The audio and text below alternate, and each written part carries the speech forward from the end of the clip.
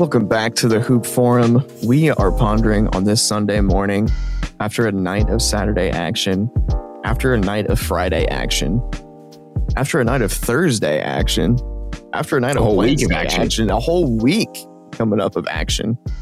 And it's kind of been impressive how relevant and exciting the in-season tournament really is turning things in the early season, because we see that some teams still aren't getting trapped, like the Jazz, even though they won. I think they won last night, maybe not, against the Trailblazers. I'm not sure, but like you're seeing teams that still have the Pistons that have no traction, but here we are. Teams like the Pacers are playing out of their minds. They're still losing to the Heat, though, so that's a bit of a question mark. The Lakers and the Rockets, the Kings and the Nuggets. We're just seeing all these experiments, the Warriors and Clippers. We're seeing all these teams go up against each other, and it has a kind of boost to it, even though each team is kind of still dealing with the early season things going on. So it's made things like a little bit more worthy of being paid attention to. I don't know. I'm impressed by how, like, the nights that I don't watch, I feel like I'm actually missing something. Like, I'm like, shit, I probably should have paid attention. I would say that for me overall, I would have to disagree. I just think that it's mostly been the typical start to an NBA season, in my opinion. But it has the edge there.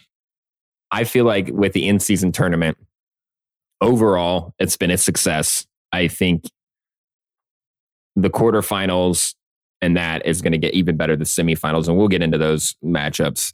But ultimately, I think the Tuesdays and Friday nights were just Tuesdays and Friday nights for the most part. I mean, there was nights of this group stage where it was just blowouts, multiple blowouts on those nights. And that's pretty typical of an NBA season, especially the start of the season. You've still seen plenty of stars sitting to start this year. That hasn't changed. I don't know. It ultimately felt basically the same, except the fact that they had the courts and the uniforms and stuff like that. Okay, which, yeah, that kind of stuff. I think they need to tone back. I think that's the part where they really missed the mark, is going a little bit too overboard with the aesthetic. And then obviously the quality control of that whole situation was poor as well, considering guys were actually complaining about the literal quality and scared. And then not to mention that guy in Cleveland who got hurt. Oh, yeah. Because of how the court was set up. Did you see that? Cleveland's floor is usually elevated, though. So I think that's just a problem with the arena in general, not so much like the in-season tournament thing. But no, I see what you mean, because yes, there's been excitement, but it still is just the beginning of the season. Yes. But I mean, like I heard on the Lakers broadcast the other night, we're almost a quarter of the way through. Here's where I think they're going to make their money on this thing. The quarterfinals, the semifinals, and ultimately the final game. I think this is where it's going to heat up, because they got some really good matchups. I mean, we're just going to transition into that here, the matchups that are set for that. Might as well, since we're on it. So how this ended up shaking out, the quarterfinals in the West, we get the Lakers versus the Suns. Phenomenal matchup. The Suns sneak through on the wild card, which we'll touch base on that, because I learned some things about that I wasn't really completely aware of, that maybe our fans don't really know too. So I want to kind of explain that also. So we get Lakers, Suns, and we also get Kings, Pelicans there. And then we hop over to the East. It's the Bucks and the Knicks. Knicks sneak through on the wild card. And it's Pacers, Celtics, which I'm personally thinking is going to be the best matchup out of all of these.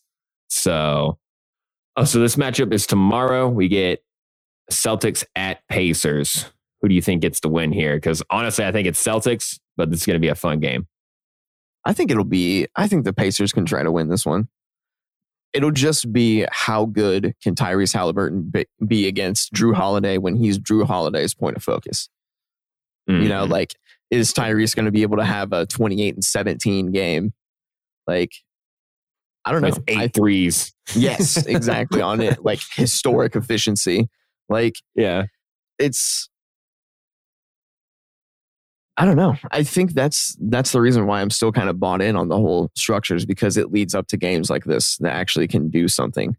where it looks it's not the real thing, but it's the preview. It's a preview of what a team is trying to do, because I still have questions about the Pacers. Like, I mean, I brought up in the intro, like the Heat games that they've been playing against, like they lost both, right? No, they ended up winning yesterday. Okay. Well, it's just like they still can run into tough teams that can shut them down a little bit. Maybe. It doesn't seem like it's even possible for them to score less than 120 points in a game at this point. Yeah, they put up 144 last night on the Heat for the win. God. Yeah, so my thing with this game is Boston is undoubtedly the best team in the league right now. I don't think that's a hot take. They're the deepest team in the league. They have the best starting five in the league. Drew Holiday is seamless. KP, albeit hurt right now, is seamless. And the Pacers, though, I mean, they're the team that this type of situation fits perfectly for, because it's a one-off elimination game. And they're a team that can go get 140 points like it's nobody's business. So in this type of setting where it's just one-off, you got to go get, it's not a, 7-game, it's not a 7-game series. There's not strategy really. It's more or less just let's go kill these guys right now and put them out. That opens the door for the Pacers to steal this and kind of run that underdog March Madness story. And my God, the NBA wants it. I don't think they're going to get it, though. I think the Celtics want to get paid off of this. From what I've been hearing, if anything, a lot of it has come out where these guys are like, look, $500,000 is $500,000. Like, we're not turning our nose up at it. I mean, exactly. How often do you see rich people turn down more money? Like, I mean, especially guys want for a guy paid. That's like making even $3.5 million a year. That's still like what, 15% of your salary? Right. Yeah. Much less than that. But like still, it's a good portion of it. But it's, it puts meaning into things. But I don't know. Because if the Celtics win, I think the Bucks are going to end up winning against the Knicks. I think the Bucks will end up swinging that one just with Giannis and Dame alone. They'll start running more pick and rolls, which just pisses Zach Lowe off. The fact that they don't run the pick and roll every single play. To Zach Lowe, he's just like, why? I'm like, it's true. Yeah, it really is what, true. 10 a game? Yeah. Isn't it like 10 a game? Very low. Very low. Yeah. And in weird like quarters too, like the first and the third quarters only. It's like, but I think you're setting yourself up for a good later season preview if you can see Bucks and Celtics in the final round before the final game. I see with the Knicks Bucks matchup, I'm with you. I think the Bucks grab the win. The Knicks have been so up and down. Julius Randle has been so up and down that it's like, this is not the team that I really imagine having it together. You know what I mean? Just to win this one game, because they're just so hit or miss right now that ultimately I feel like Milwaukee's going to handle this. Milwaukee has been definitely playing better, but their strength of schedule has been pretty light. They've had wins on the Bulls, Hornets, Wizards. Yeah, Hornets, Wizards. I think they've had 2 wins on the Bulls in this. So ultimately, I feel like Milwaukee is probably going to run this game. It actually might get ugly, if you ask me. But Jalen Brunson has that energy, though. Jalen Brunson is not adverse to the one-off elimination game, March Madness atmosphere. So it's like there is that element. DiVincenzo and Hart with him too. Exactly. Those are his boys from that type of battle. So we'll see. That's going to be a fun matchup, though. The Knicks are the wild card there. So they snuck in. Hop over to the West, Adam. Kings, Pelicans. The Kings are playing pretty good right now. They had a big win on the Nuggets last night. So they're coming in with some BDE here after they defeat the reigning champions. Pelicans, pretty rough. I think they're the 9th seed the last time I checked. Let me see here. Zion, you obviously made those comments a few weeks back. I'm trying to buy in. No one's really sure what that even means. These guys are struggling to stay healthy. Yeah, they're the 8th seed right now, 11-10. I think the Kings handle this pretty easily. unless Zion just has a wild game. But as of right now, all of his stats have tanked. So, well, the thing is right now is there was another funny Pelicans comment that floated out there. And I mean, Trey Murphy finally back, ready to shoot. mm-hmm. He says that him and Jordan Hawkins are the best shooting duo in the NBA. And there's only really one other duo that you could argue that's above them, and that's it. I was like, whoa, first off. Yeah, probably. But I'm just like, wait a minute. And I don't know. I think once they have Trey back and playing well, they have this Hawkins guy. If he's really a shooter, we'll see. Mm-hmm. Because you have guys like Isaiah Joe, who are fantastic 3-point shooters. But I mean, you're not going to say that they're premier role players. Like, he could still be a fantastic shooter, though. I don't know. I'm just like, the Pelicans, I'm trying to figure out who I saw last night they were giving minutes to, and it just, Cody Zeller. Cody Zeller is on their team. I saw him playing for them last night. I was just like, is this real life? They are working him into a team with Jonas Valanciunas. Zion. Him and Zion were on the floor together at the same time. Wow. I was just pretty wild. This is insane. And like, it was only including those two. And then the only time they would pass out is for one of those shooters. So I'm like, this is crazy. But I mean, they have Larry Nance just re-aggravated a rib injury. CJ's out indefinitely. Trey Murphy's still listed as day-to-day. He's probably on a minutes restriction right now because he tore his meniscus. He didn't play in Saturday's game against Chicago. Rest purposes, yeah. He's not. He's maybe out tonight. They rested him so he can come out tomorrow. That's probably what they did. He'll probably play. CJ, though, definitely out. And not having Nance in the lineup. Here's the thing. Zion could blow up. Zion could blow up and grab, 30, 35, and that might help elevate them. But the Kings are just overall such a well put together team right now. These guys know their roles. They know their place. I'm not saying they're like absolutely killing it in the Western Conference compared to how they started last year. But they're in a pretty good position right now. Let's see where they at. I mean, is it too hard to say that Fox and Monk are probably the best scoring guard duo in the NBA? One of them. They're up there. At least top three. It's not that hard at all. And not only that, I mean, it's diverse too. It's like they can score on all ends or on all points of the floor on that side. Like it's a three-way. It's a three-way scores. Yeah. Malik Dunk has absolute hops, man. This guy's got hops. This guy has a float game. This guy can finish at the rim. He's man from Bentonville, Arkansas. Malik Monk is great. I think at one point he would probably be on our list that we're going to lay down later, but I think anymore he's more than a role player. So, but nonetheless, maybe not. He might be considered role. Anyway, he's new Kings. Yeah, right. New Lou Williams. I think the Kings move on here too. Yeah, I think the Kings will snuff this one. Yeah. Lakers Suns. That is just going to be like, what I'm ready for in this game is more Yusuf Nurkic confidence corner 3-point shots. Please. And they go in the toilet bowl every single time that they miss because it goes watch the ball every time he takes a corner three. You'll see it misses just like this. It goes whoop, it like rolls on the rim upwards.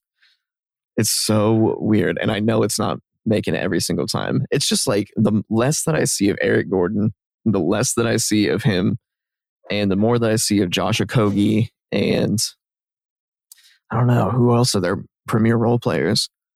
I mean, is Utah really playing? Grayson Allen has been playing a lot of minutes. Is Utah playing? Utah had some minutes last night. He was in there. It's like, Bull's not playing. Last night, they fell. When did they win? Say they were playing the Grizzlies last night. They should have won. Jesus. Yeah, they did win 116 to 109. I don't know where I lost my place here. Jaren Jackson had 37 points. Bane had 27. Yeah, I mean, the Suns... Kevin Durant Kevin Durant, I should say. Kevin Durant right now is playing really nice. He is. He's shooting like 50, 50, 90, at least was like in the middle of this week. It may have dipped now, but that's just insane to be shooting 50, 50, 90. I mean, get that clear there. Devin Booker was back on the floor. 51.4. Yeah. He was at 50, 50 though a couple of days ago. So it's dipped slightly, but Devin Booker was back on the floor last night, looked incredible, grabbed him 34 points, like you said. They're going to play great against the Lakers, but the Lakers actually seem to be finding a bit of a groove themselves. They look nice. And last night, I don't know. They've already handled the Suns once this year in a matchup. So in LeBron's mind, he's already got the edge.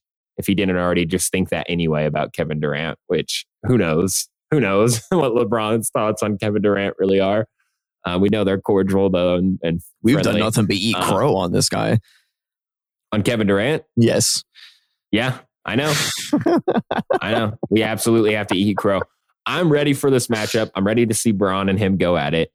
Things are a little chippy with the Suns and the Lakers as it is because of the last couple of years. And Booker just loves to talk shit. So he'll probably be getting a little bit chippy with like AD or D'Lo or someone like that. Yep. No, he'll pick on Reeves and that'll piss off AD. Yeah. That'll piss off everyone. That'll piss off LeBron too. I'm ready for it, dude. It's going to be fun.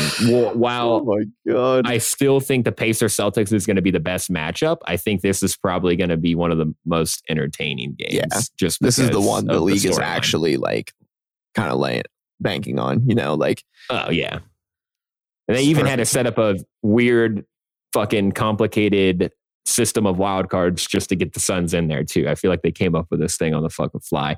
Probably not. They probably had it established before, but let's go ahead and talk that.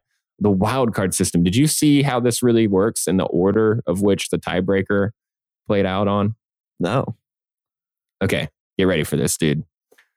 So during the group play stage, there was obviously the 6 groups and they were battling to see who's going to win.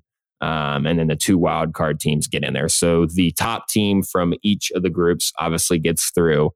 So that would have been your Lakers, Kings, Bucks, Pacers. Yeah. And then as far as the wild cards, how they sneak in there, and the Celtics. Yeah, Celtics too. But anyway, how the wild card sneaks in there is essentially if 2 or more teams in a group that have the same record, the tie among the teams are broken based on the following tiebreaker, and it's in this order.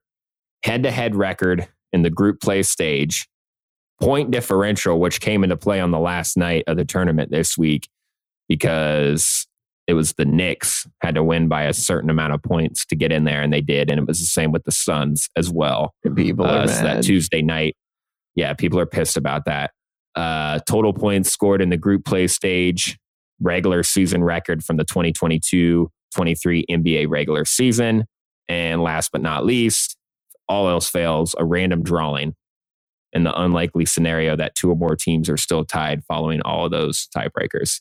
So quite the complex tiebreaker wildcard system there. This is just what you get from guys sitting around desks over the summer trying to figure out rules for something. And trying to copy European soccer tournaments. Yeah, literally. Conference calls with FIFA. And they have got some heat for it. I guess some of the teams have been pissed because they were just running up the score. Because they had to for the point differential thing. And who was it?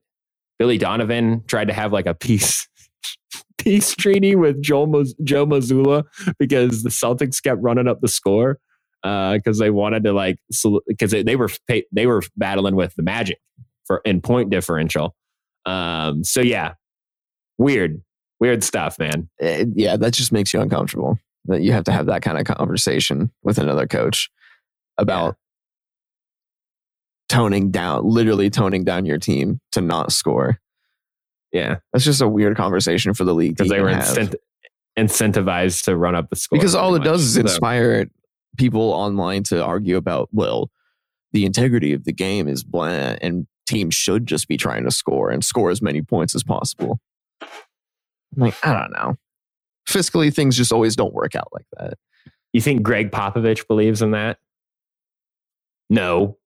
Yeah, probably not. He's getting on the mic and telling his fans not to boo Kawhi Leonard. He's all about the integrity. It's all about the integrity of the game. I love Pop, but I was just like, come on, dude. You don't need to. Why are we softening things for Kawhi now? Did you and Kawhi go to dinner like one night? That's how the wild card works, though. I wanted to at least talk about that because I know that I wasn't completely aware of that. It's just kind of different. But that's how they broke that down. So quarterfinals on the way for the in-season tournament, the first ever NBA in-season tournament. Adam, from your perspective right now, with what we said, we'd be looking at what? Lakers versus Kings in the semifinal. Mm-hmm. Who do you think grabs that win? Lakers, Kings. I don't know. I feel like the Kings are probably gonna beat the Lakers. So if that's who advances, you think Kings grab the dub? One-off game where you can just play out of control. You have one big chance, especially because the Kings are probably not LeBron's strong suit. Yeah, I know exactly. LeBron takes the game one pillow. Yep. So I mean, like, maybe LeBron will treat it like that then this year, because if they get like a 3-6 matchup, if the Lakers end up the 6 and the Kings are the 3 seed. LeBron is, however, the greatest player of play-in history. So he is actually good at this one-off shit when you think about it. So he might be just fine. He might be just fine. He's the greatest player of NBA play-in history, dude. How about this? On a real note, the X factors are Vando and Reddish to win this game. I would say it's more D'Lo Reeves than Vando Reddish. I think Reddish is secretly important to this team because he's playing big under Frank Vogel. And he is playing like an interceptor. Under Darvin Ham. Yeah, Darvin Ham. Fuck. Freudian slip for Frank. Frankie D. But I think Darvin just really got under his ear this year about you can play and kind of show off your talents here. Mm-hmm. I don't know. I've always just been a Cam Reddish stan. Always. So, like, it's hard not to believe in the guy, especially when you see what his skill sets as a defensive wing can be. Because he can strip and run in transition. And I think that if Vando is there to play just that level of defense as well, that's going to kind of counteract what you're getting out of D'Lo and Reeves, because then they don't have to have fantastic games if you're getting that defensive effort against guards on switches. And then you have Anthony Davis in the post. And you have another big body, Christian Wood, who I have personal sentiments about, but still, like, in Jackson Hayes, who's seeing no time. Non-existent. But if you have big bodies around AD, then you're making something happen. And even you got Rui on there for that too. If he's going to be back. Yeah, not that he's a big body, but who's been playing well for the Lakers is Max Christie. Yes. 6'6" though. Yeah.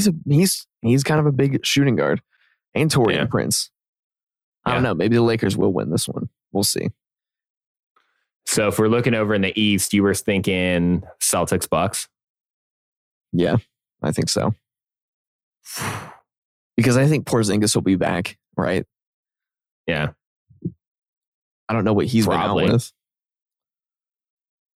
I think Celtics win that. Honestly. Again, it's Drew Holiday versus Halliburton now. And Bruce Brown is kind of your X factor. What do you think the NBA wants more? Bucks versus Celtics or Knicks versus Celtics? Bucks, Celtics. Yeah. For sure. Because that's just a baited playoff matchup every year. Whenever they meet up, it's always just insane. Mm-hmm. All right, we'll go ahead and wrap it there. Just kidding. All right, we'll go ahead and move on from there. Adam, we wanted to talk role players today. We wanted to kind of take a look at the league here and see who we felt were the top 5 role players right now in the NBA. Shed some light on the guys who are getting the job done, doing the little things, sometimes doing the big things as well. Because now you get to show off your stand-up a little bit. You get to show off your stand-up a little bit. you get to talk about the guys that maybe don't always get the deserved spotlight that they have earned. So why don't we go ahead and start it from the top to the bottom, or from the bottom to the top there? Number 5, Adam Elder, who's the 5th best role player in the league right now. He has not here's the condition. He has not played yet this year. Actually, How can he be the best role player this year then, buddy? Make that make sense. Because let me just double check that. Maybe he has played a couple games. Maybe. I don't think so. But he still deserves to be in the top 5 of role players. Yes, he has not played yet this year. He is a backup point guard for the Detroit Pistons. His name is Monte Morris. Oh my goodness.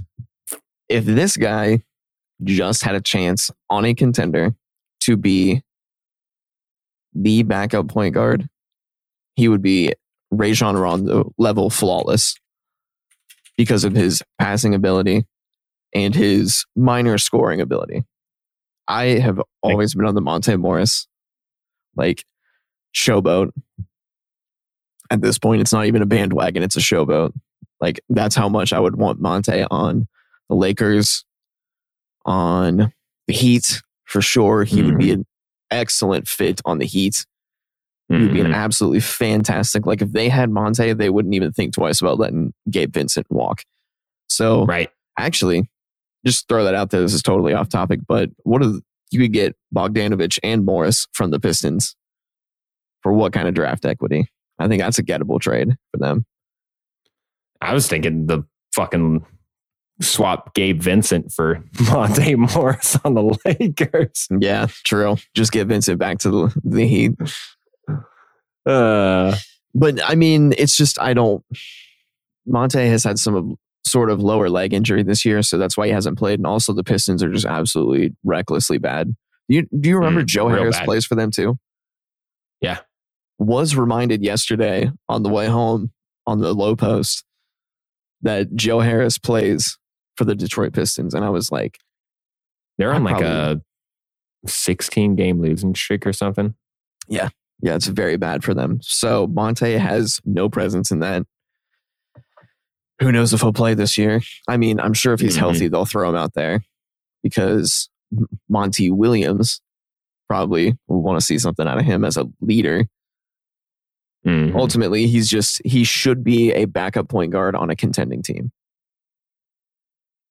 That's fair. If you put him on if you could trade Russell Westbrook for Monte Morris on the Clippers, right? I think that would be a great move for them. I think that would be an absolutely flawless move for them.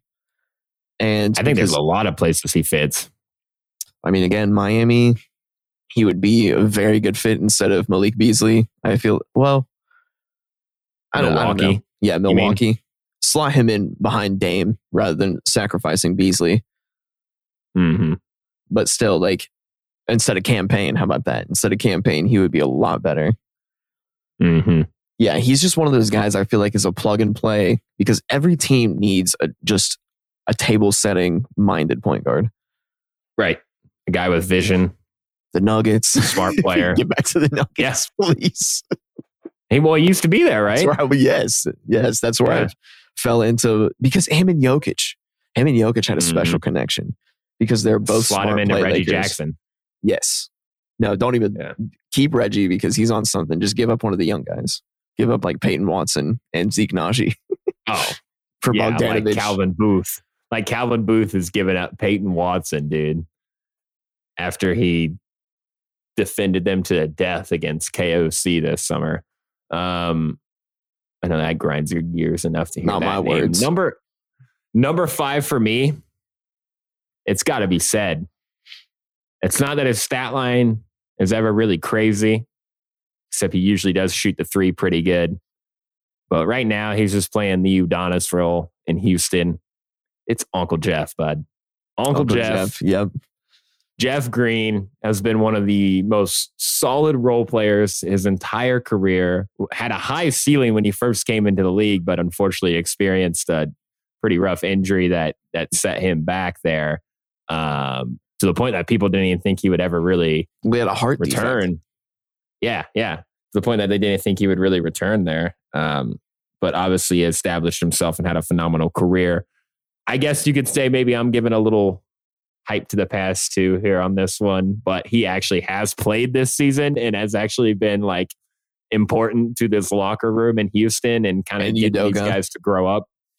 Yeah, exactly. He's definitely Udoka's connection into that locker room. Exactly. That's his way to connect there.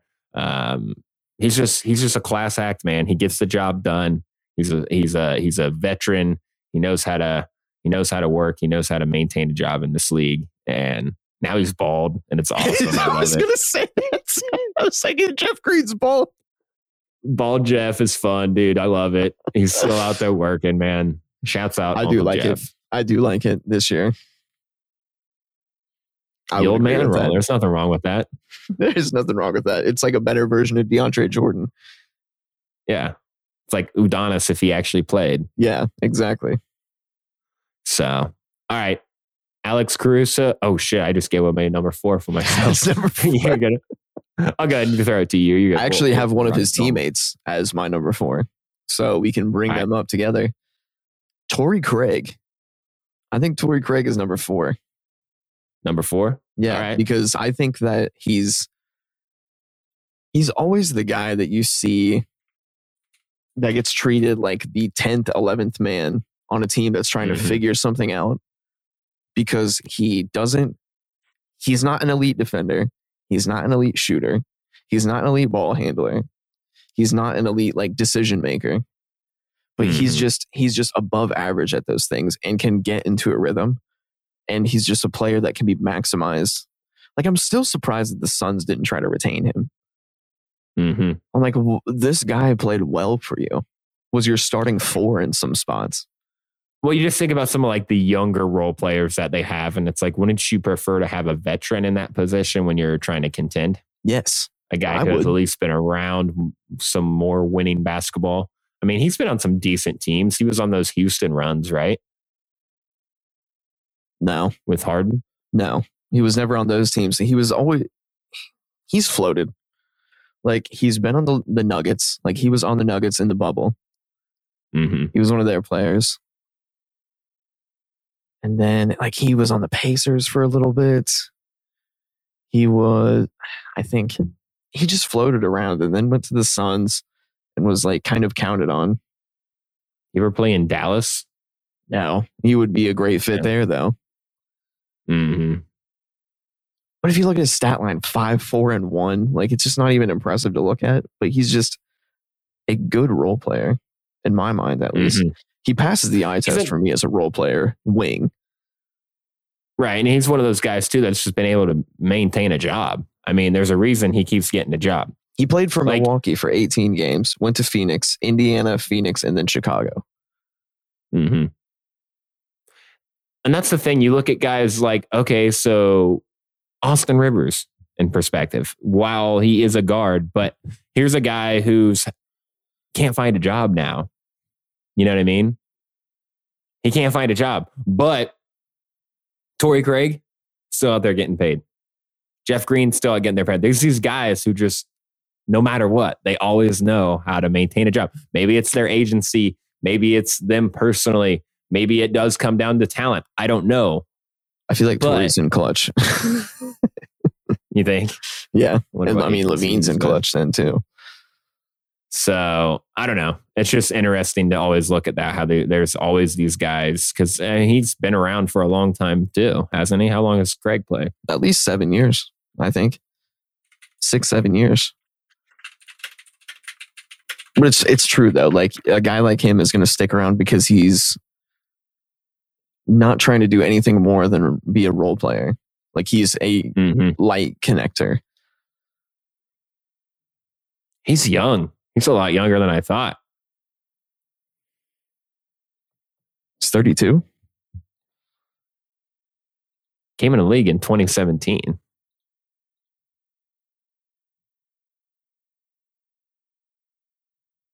Wow. He's 32 years old. He's not exactly young. Wild. He just came in. I mean, that's not that. Yeah, he just came in a league late. Okay. All right. Torrey Craig, number 4. Number 4 for me, Alex Caruso. I think this is a fair pick. Alex Caruso does it on both ends of the floor. He plays hard. He's always, slotted well alongside like a big wing. That's why he fits so well with LeBron. Per like 100 possessions, he has like the highest like PER of all time of any player that's played with LeBron, which is always just an ignorant stat to think about. Like what? Like Alex Caruso is just effortless around LeBron. Hint, hint. He had a huge game winner there like a week ago. Did you see that? Had multiple clutch threes this season. Yeah, like a weird amount. He's out here working, trying to get himself to a team that actually means something right now. That's literally what Alex Caruso is doing. But he is just the textbook definition of a role player, man. Defends, shoot threes, runs hard in transition. Passes. I mean, what more can you ask? Passes the ball.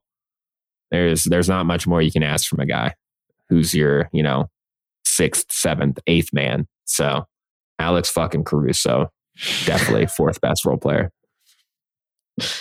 I mean, yeah, I'm definitely there to co-sign that because he's just more of an ideal fit to 28 teams in the NBA, essentially. Like the Warriors would absolutely love to have Alex Caruso. Miami, Lakers, Milwaukee, Clippers, Nuggets. Now they want Terrence Mann, actually. I think Terrence Mann's better than Alex Caruso. Dude, they'll take Terrence Mann over anyone, man. They almost lost Harden because of Terrence Mann. They got what they wanted in the end. We see what that was worth. They retained Terrence Mann to lose 10 straight, basically. All right. Let's keep it rolling here. Number 3, Adam. Brought up earlier in this podcast, one Josh Hart for the New York Knicks. Okay. He is the ideal role player. I get rebounds that break teams. Literally. Are you kidding Crush me? teams. Literally. Like the fact that he is a 6'6" power forward, Charles Barkley, like in terms of rebounding. Like this guy just has insane second bounce ability. I think it's Jay Billis calls it re-jump ability. But like he is that player. Like he shoots decent enough from 3. He is an excellent top tier defender. And he is a guy that can run in transition. That really is what you want. This is comical. I know. Like it's surprising that he doesn't start. But he is their like 6th, 7th guy that comes off the bench and is just mindless. Him and DiVincenzo both have that. Josh Hart is also just, I think the common theme about this role player list is that each player on here can be fit onto 27 teams in the NBA. Like there is a spot for them on almost every team in the NBA because of what they do. And I think Josh Hart is easily in that conversation. Yeah. Yeah, that's totally fair. His fit with Brunson is just perfect. And I think he's going to be there for quite a while in New York. I think he likes playing for them. I think they like having him. He's a Tibbs guy. He's a Thibodeau guy for sure. So, yeah, I mean, he's definitely earned his keep and earned his money as well. I mean, he's on a pretty decent contract, right? That extension is pretty good. Yeah. Yeah. Very friendly. Shut up, Josh Hart. All right. I'll go ahead and throw out my number 3 here. Derek White. Yep. Okay. That makes sense in retrospect. Derek White has just been phenomenal for Boston ever since he got there. We're talking about rebounds that break people. This guy has gotten some pretty important rebounds in his day with Boston and putbacks. Just second point or second chance opportunities. Also bald. Much better. Also bald, much better with the haircut. I will say that. Much better with the haircut. He's been perfect, man. Like that move hasn't gone underrated by any means, but you can't stress it enough about how perfect of a fit he's been. He hustles hard. He's part of one of the best defensive backcourts in the whole entire league. The best defensive backcourt in the whole entire league. And he gets it done on offense too with the three ball. Pretty good at the catch and shoot as far as I'm concerned. And yeah, has had huge moments with this group. I mean, huge moments. Absolutely. You see what Pop saw in this dude for sure. Exactly. Like, you know that, Pop really, really liked this guy. And I would say probably had a good positive effect on him too in his early start of the career there to project him to where he is now. I bet he would probably I bet he would probably give a lot of credit to Pop. I'm not sure that I've ever. He's having a Danny Green role player resurgence where Danny Green kind of figured out, because obviously he was a big presence on the Spurs, but then when he went to the Raptors and then to the Lakers, you were like, oh my God, this guy is actually like a premier role player, and was decent with his last good season with the Sixers too, before he got hurt. And where he got landed on. Yeah, I wasn't going to bring it up, but that's just my mental image. I'm just like, oh my God. Getting crushed by Joel Embiid. Literally crushed. Poor Danny Green, dude. But I'm just by a gigantic human being. So rough. But I just think that's Derek White. I think that he is kind of a reborn presence like that in the NBA, where now, and plus he's you could almost argue that he's just as good of a 3-point shooter as Danny Green ever was too. Right. He's getting there, and he's better on defense almost, and is definitely a better playmaker because he's a pure point guard. I would say he's more diverse. Yeah. Oh yeah. Much more diverse. Is able to make floaters and stuff. And he's just such a well-rounded player. And it's just dumb how unfair Holiday and Derek White is. It's stupidly unfair. It's a dangerous duo, man. It is a fucking dangerous duo. That's break the league type shit. It's just they just actually don't have the energy to break the league. I know. It's the Celtics actually made all the trades during the Danny Ainge era that they threatened to do. Oh, Brad Stevens tore it up. Brad Stevens tore it up, dude. Now he just has to win. Now these players just have to win. Brad Stevens has done the work. Brad Stevens put in absolute fucking work as far as I'm concerned. That front office has done phenomenally since post Danny Ainge. And now it's time for these guys to fucking pull the trigger. It is time for Jason Tatum to pull the trigger. It just is. He has not lived up to the MVP expectations so far. Nope. But they're just so good as a team. It doesn't fucking matter. I know. They're just so good as a team, it doesn't even matter. But I agree. That's the reason. He just hasn't had to have that energy yet. Right. I just think that's also what's going to limit him in that conversation, period. Yeah. He's just because he has ridiculous tandems around him. And also Jaylen Brown. Right. They might win the fucking championship this year. They have to this year, dude. They have to. This is their year. There's so many teams that are all in right now. That's why even the beginning of the season has been scrappy, because teams are all in. And you have teams like the Clippers that are already panicking. Let's go ahead and keep it rolling on role players here. Adam, who do you got at number 2? Number 2. Backup combo guard for the Philadelphia 76ers. One DeAnthony Melton is the number 2 role player in the NBA. Wow.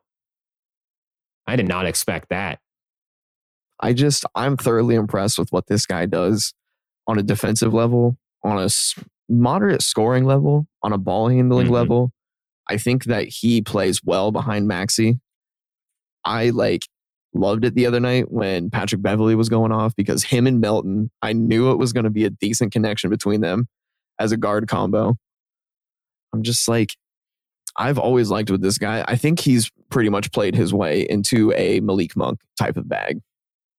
Shooting 40 from 3 right now. Yes, and playing great defense. Yeah. He's not having the flash and bang games, but he just has great backup guard potential. He's your 6'7" guy, and that's worth money. Mm-hmm. He's been in the league for a handful of years too, hasn't he? Probably 4 or 5, I think. He's still a younger guy. He started in Memphis. Yes. Got traded from Memphis to Philadelphia. Yeah, so he was part of the squad that was like killing it when Ja was out, and Memphis was going like 21-3. D'Anthony Melton looks like a grown man, and he's younger than us. I know, dude. He's 25 years old, Adam. This man is 25 years old. Looks like he's 32. I know. Maybe that's part of it, dude. Maybe that's why he's wise beyond his years. No, I just think that's why these guys are professional athletes and we're not, because they're completely different things than I am. Actual level 18 humans. Yeah. So that's basically that. D'Anthony Melton slides in at number 2 for Adam. That's a nice pick. I like it. Number 2, Adam. It's got to go. Contavious Caldwell Pope. Number 2. Wow. I put him at number 2, and you'll understand after I say my number 1. But KCP is absolute butter from corner 3. Is absolute butter on the 15-foot jumper. He is absolute butter on anything that Jokic creates him, pretty much. He basically becomes their second best player if Jamal's not there. Yep. Which is just incredible because he's just another one of those guys that they have that can do that. Michael Porter Jr., Aaron Gordon, KCP. Have you seen his hair lately? KCP's rocking a new let the braids go. I like the braids. I don't know. I mean, this guy is just literally so good. 2 chips now. He was crucial to the Lakers in the bubble. Literally LeBron's best friend on that team. But made it personal against the Lakers last year. And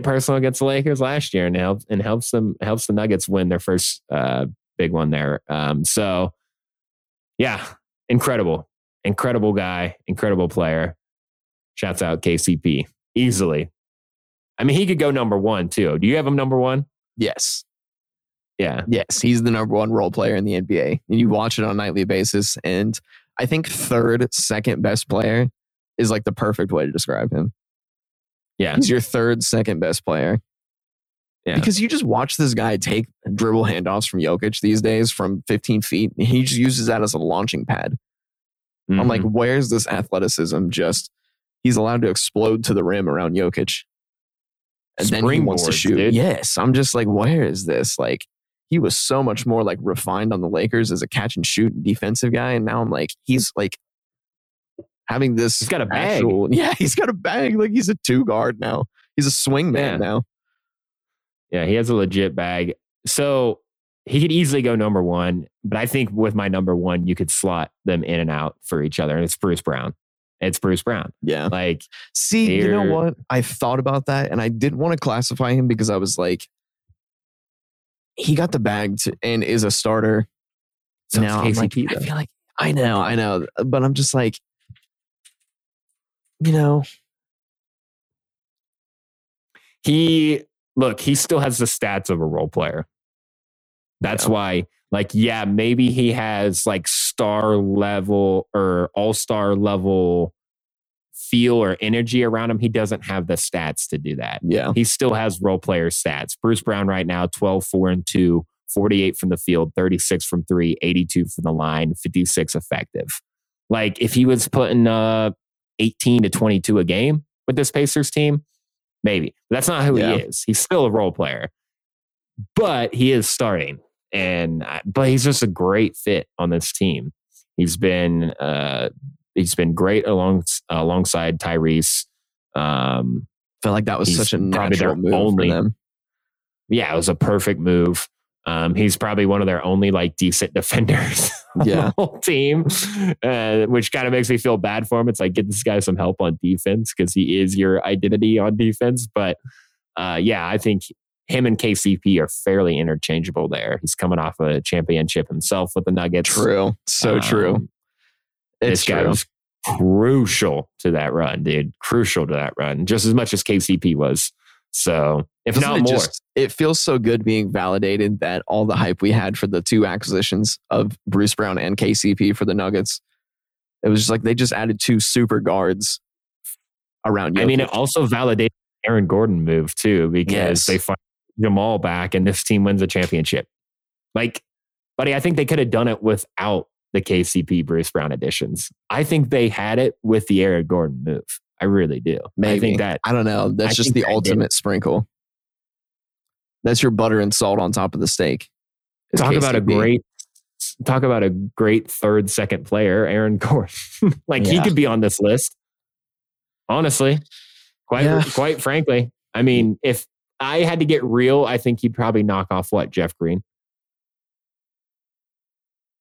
I don't know. It's just he has that star energy, where he's kind of a moderate star.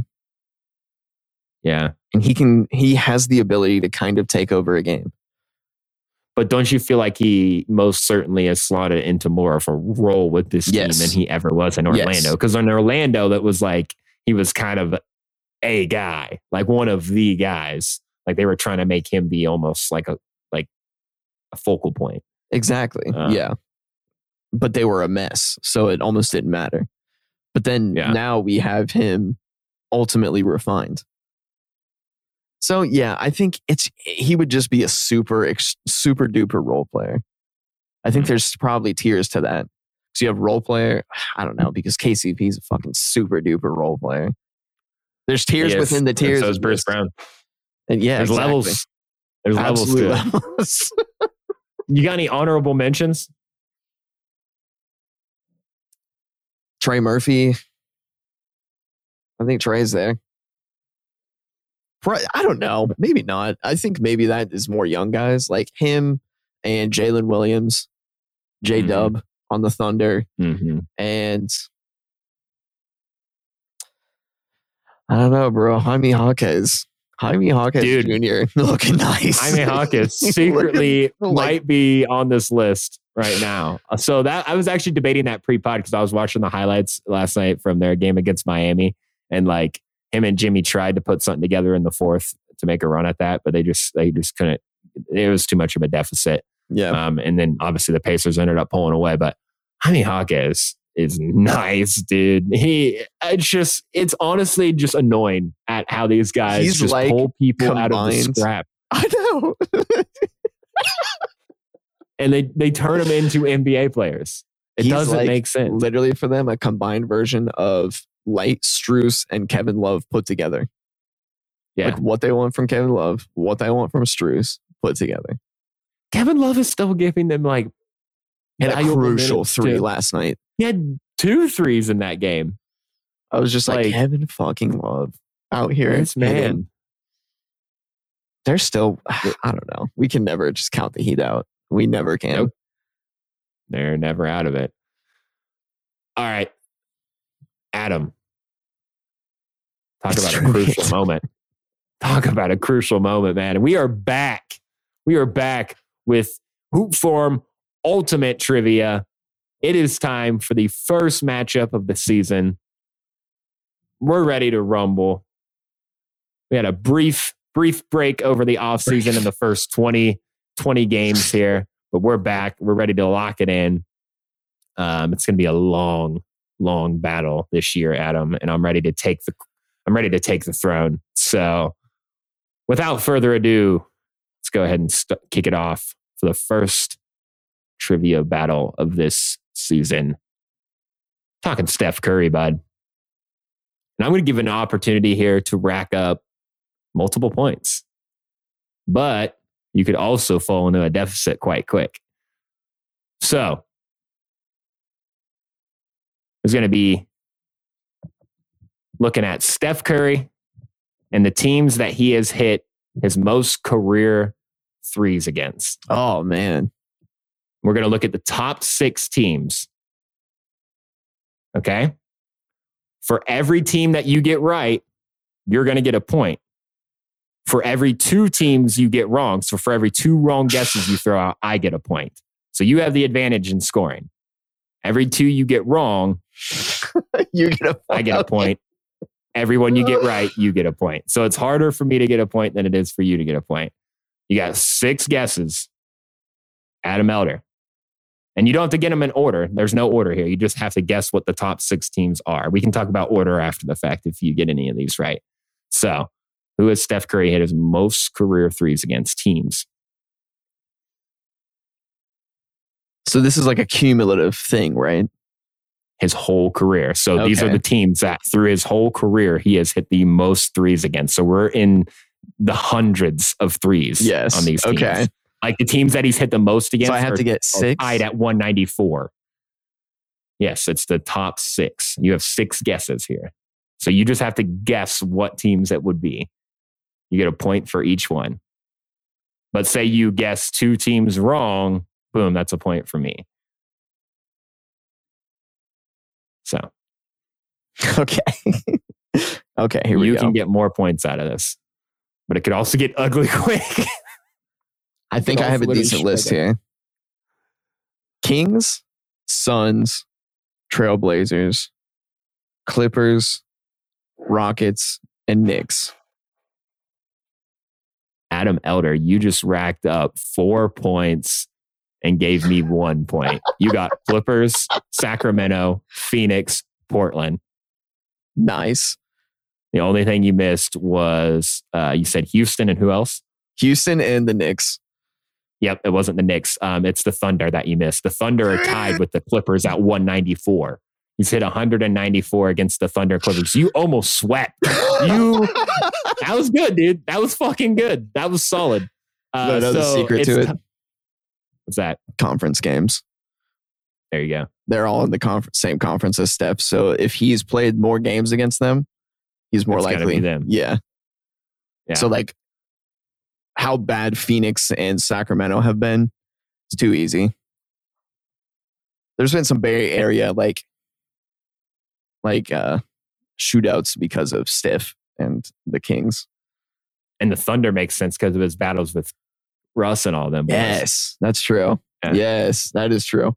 I was thinking the Rockets. The Rockets were on there, right?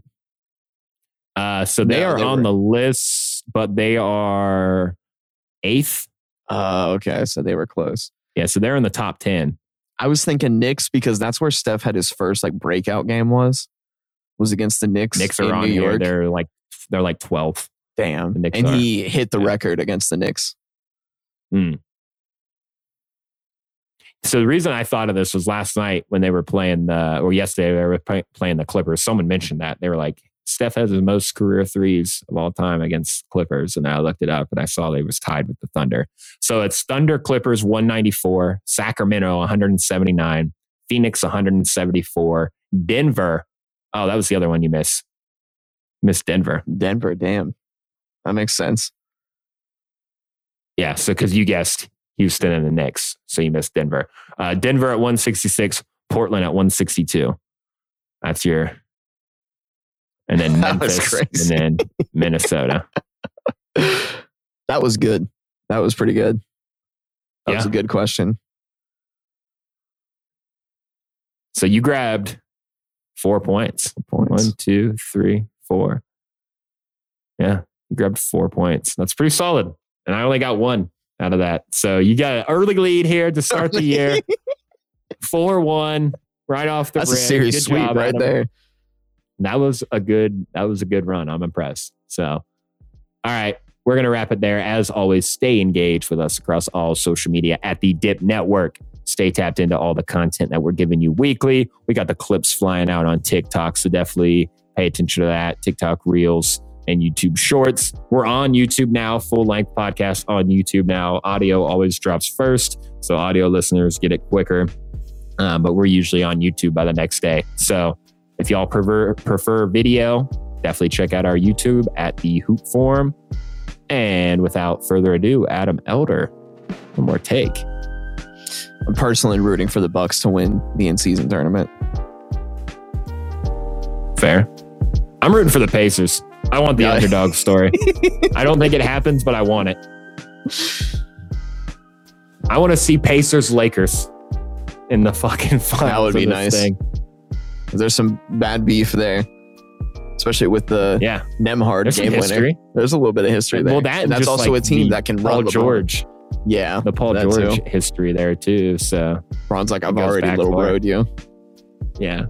Yeah, you will always be little bro. So there you go. We're out of here, though. Peace. Peace.